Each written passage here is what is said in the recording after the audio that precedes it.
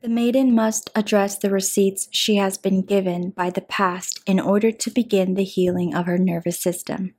Until this moment, she has not claimed her powers to nurture herself back to true and authentic serenity. She was used to handing over her feelings, emotions, and all the anxiousness of thought to unsafe people. These were people who had never awakened to their own powers and therefore could not regulate their own emotions nor have the capacity and space for them, let alone for others. The maiden is entering into the most intense healing as she comes face to face with herself. She allows herself to be seen by her own eyes fully and completely. She surrenders to the mirror of self-awareness, bowing her head in complete humility for what will be illuminated within her. She gazes at the mirror and it begins to reveal the events of her life. She sees how she had never learned to fully love herself. In the moments where the maiden experienced emotions that society labels as negative, such as doubt, sadness, fear, anxiety, anger, hatred, and apathy, she would engage with it in disempowering ways through self-loathing. Sometimes the maiden chooses to run from her emotions and outsource through distracting herself in the pursuit of experience and numbing herself through people and substances. If the maiden meets her emotions, she meets them with shame because she has yet to awaken fully to her innate self-worth and love. That is what healing is all about, re-regulation of a years-long dysregulated nervous system. The maiden must access her feminine energy of surrender. She must surrender to all the emotions she feels, and she does this by letting herself feel the weight of each emotion in its entirety. She may sit or lay with her hands clasping her chest in desperation, but does not try to stop the waves of pain or anxiousness. She lets herself feel the discomfort of meeting her emotions in a radically open-hearted way. She may feel her tears flow, and it is her body alchemizing her emotions into the physical plane. Her tears in their intangible form are a manifestation of her feelings and an extension of her heart's yearning to be understood when words and logic fail. When she allows this open heart interaction, she invites herself into a radically self-loving space that is free and clear of judgment, contempt, and shame. This is the healing space. For the collective conscience, this is the space that we will be in the moments when we feel the weight of our total humanness. Our humanity that comes with the capacity to feel overwhelming joy and delight, but also to feel terrible pain and absolute grief. We must meet each moment in an open heart, radically self-loving way so that continuous healing advances. Continuous healing never stops our humanness, but it allows us to celebrate and deepen our capacity to love. The natural result of continuous healing is that the path back to serenity, a coming back to ourselves, a return to our fullness, is quicker, steadier, and less painful each time. We now speak of breath. The first breath into mankind brought forth conscience. The divine transfer between God breath into a non-living, godless void and fashioned from dust created a God soul in each man and each woman. This God soul is the same divinity living within all humans. This is why we are all divine beings so far as we awaken to it. The essential point is here. From the moment God breathed into us, we were fully equipped with all the tools we needed within us to rise to our power. In other words, our power rests within our breaths. In order for the re-regulation of the nervous system to ensue, the maiden must learn to awake to the power of breath work. As her body surrenders to the waves of her emotions, she is breathing deeply. Too often one forgets to breathe through expanding the stomach, inhaling inwards slowly, and noticing the oxygen going into the lungs and filling the stomach, then releasing the oxygen through the nostrils slowly and intently. Repeating this practice when triggers arise and introducing the practice into the day in every moment that one remembers to breathe helps the body to remember that it is safe. This practice assists the self to notice how alive the body is through breath, the biological signal of the preciousness of life. The self will also become awakened to the awareness inside one's body, the actual being, the consciousness within each of us that is so alive.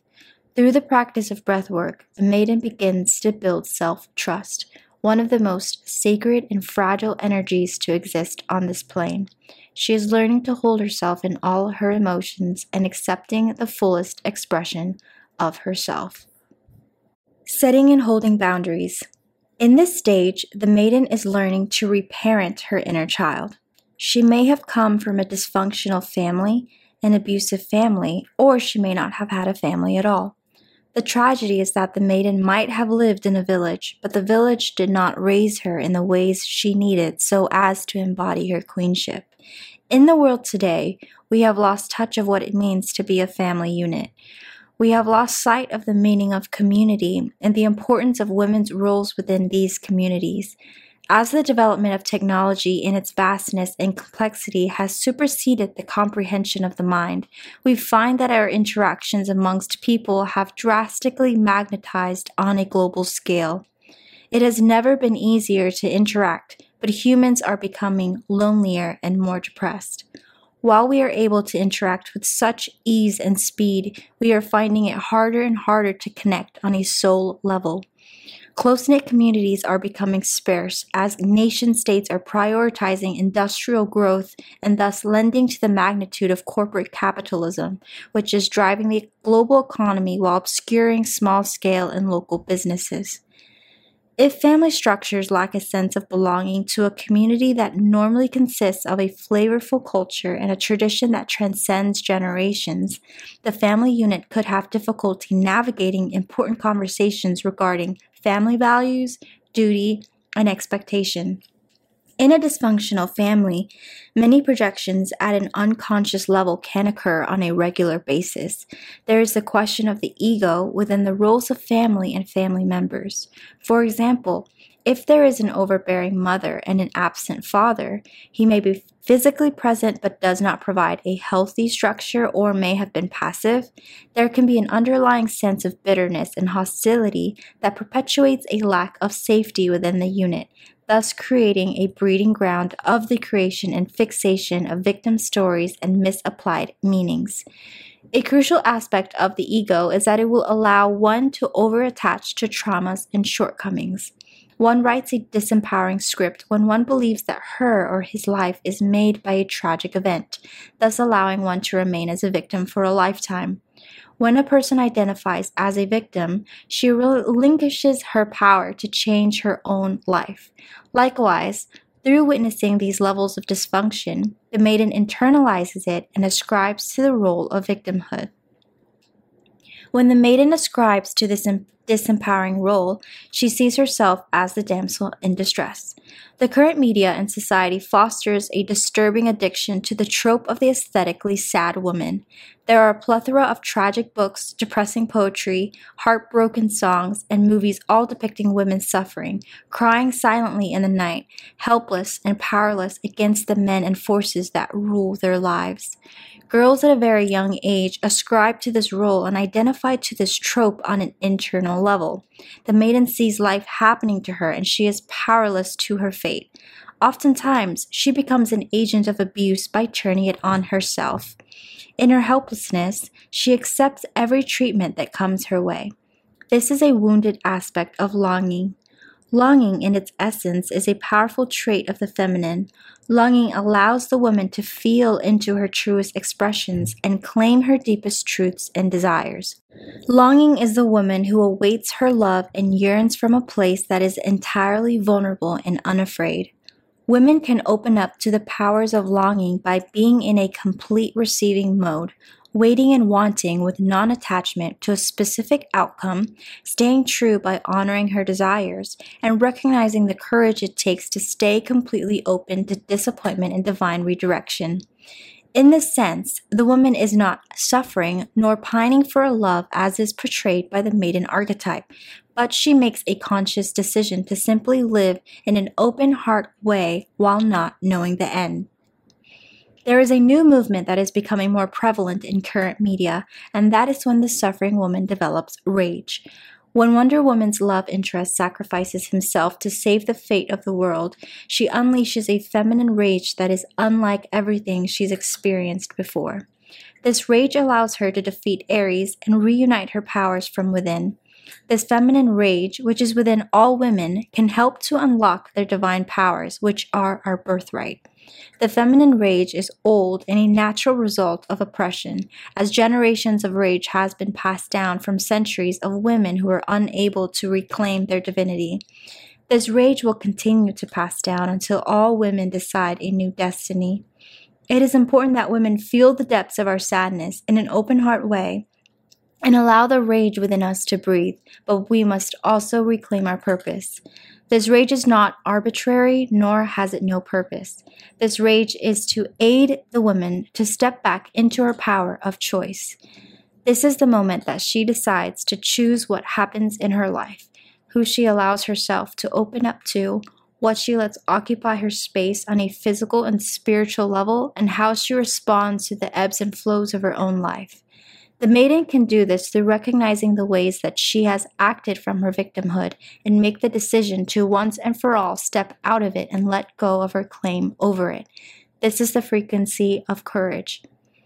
Courage is the moment where the maiden makes the decision to reclaim truths that no one she knows or heard of have ever done before. She claims the truth by validating her desires, knowing with complete certainty that she is worthy of having her desires met, and that she has the strength to remain alone until that happens. She has the self-trust to refuse access to anyone who does not meet her desires. She is writing herself a new timeline. A timeline where she is a home to herself, a place where she finds solace, peace, and safety.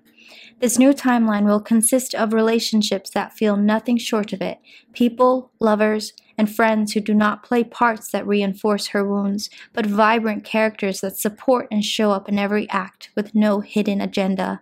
This is the way of the embodied woman, where once there is a maiden who accepted and let in every person that came her way, now stands a queen who sets boundaries for herself and requires everyone to honor her boundaries before they have a solid chance of stepping within her castle walls. The queen must hold and honor her own boundaries, a power accessed through her masculine energy. She does not entertain friendships that trigger her old maiden ways. She does not seek to find herself in the hopes that her reward would be Mr. Right. Instead, she seeks to find herself because this is her purpose, filling her own cup until she overflows with love and peace beyond her wildest dreams. She knows within her heart with full conviction that the time will come when Mr. Right will find her. If she does desire for divine union, spiritual partnership, and pure devotion, then one day that is what she will receive. The truth is that it exists because her desires for it exist. But this book isn't about Mr. Right at all. It isn't about the queen finding her king. This is about a woman coming back to herself, remembering the first time she dreamt of love, but instead of fantasizing a faceless stranger sweeping her up in his arms, she learns how to wrap her arms around herself. Instead of losing her breath from butterflies that turn into anxiety and codependency, she breathes through the silence of loneliness and lets herself fill up all the uncomfortable spaces of her heart, speaking to herself words of comfort and declaring aloud her boundaries like spells meant to pierce through the unwilling ear. This book concludes with the woman who remembers what she used to love, the Greek mythology stories that filled her preteen years, the way her ink pen seeps through the pages of her journal, and the music that makes her dance like a wild woman. So much of creation brings to her the warmth she had hidden from. Out of fear, the sunlight would illuminate her scars for the world to see. But she's learning that her scars are inviting, and her voice is getting stronger. More and more women with similar scars are drawing in, and her voice rings loud and clear as the wind picks up and carries it over to stranger and unlikelier places. More women are responding, and they carry within them a courage fueled by a burning desire for a new story to be told. A coming back to myself. Reclaiming the power given to me at birth. Reclaiming the deepest level of my desires. Reclaiming the pure yearning for devotion, reclaiming my femininity and what it means to be a woman. Surrendering to what I do not know, surrendering to the present moment as emotions ride high on the tides of ego, surrendering to my God, the only one I know, the only one that holds the paradox to perfection, the one who found me, the one who lets me go, knowing all along that I would come back. Coming back to you, coming back to your love, coming back to the very beginning when breath was breathed into me, when I took form, coming back to the me before form, the me after you, the me that awakens only through conviction and of grace. Yet my heart still yearns for what my soul already knows, you. You mold the fragments of my understanding into full integration.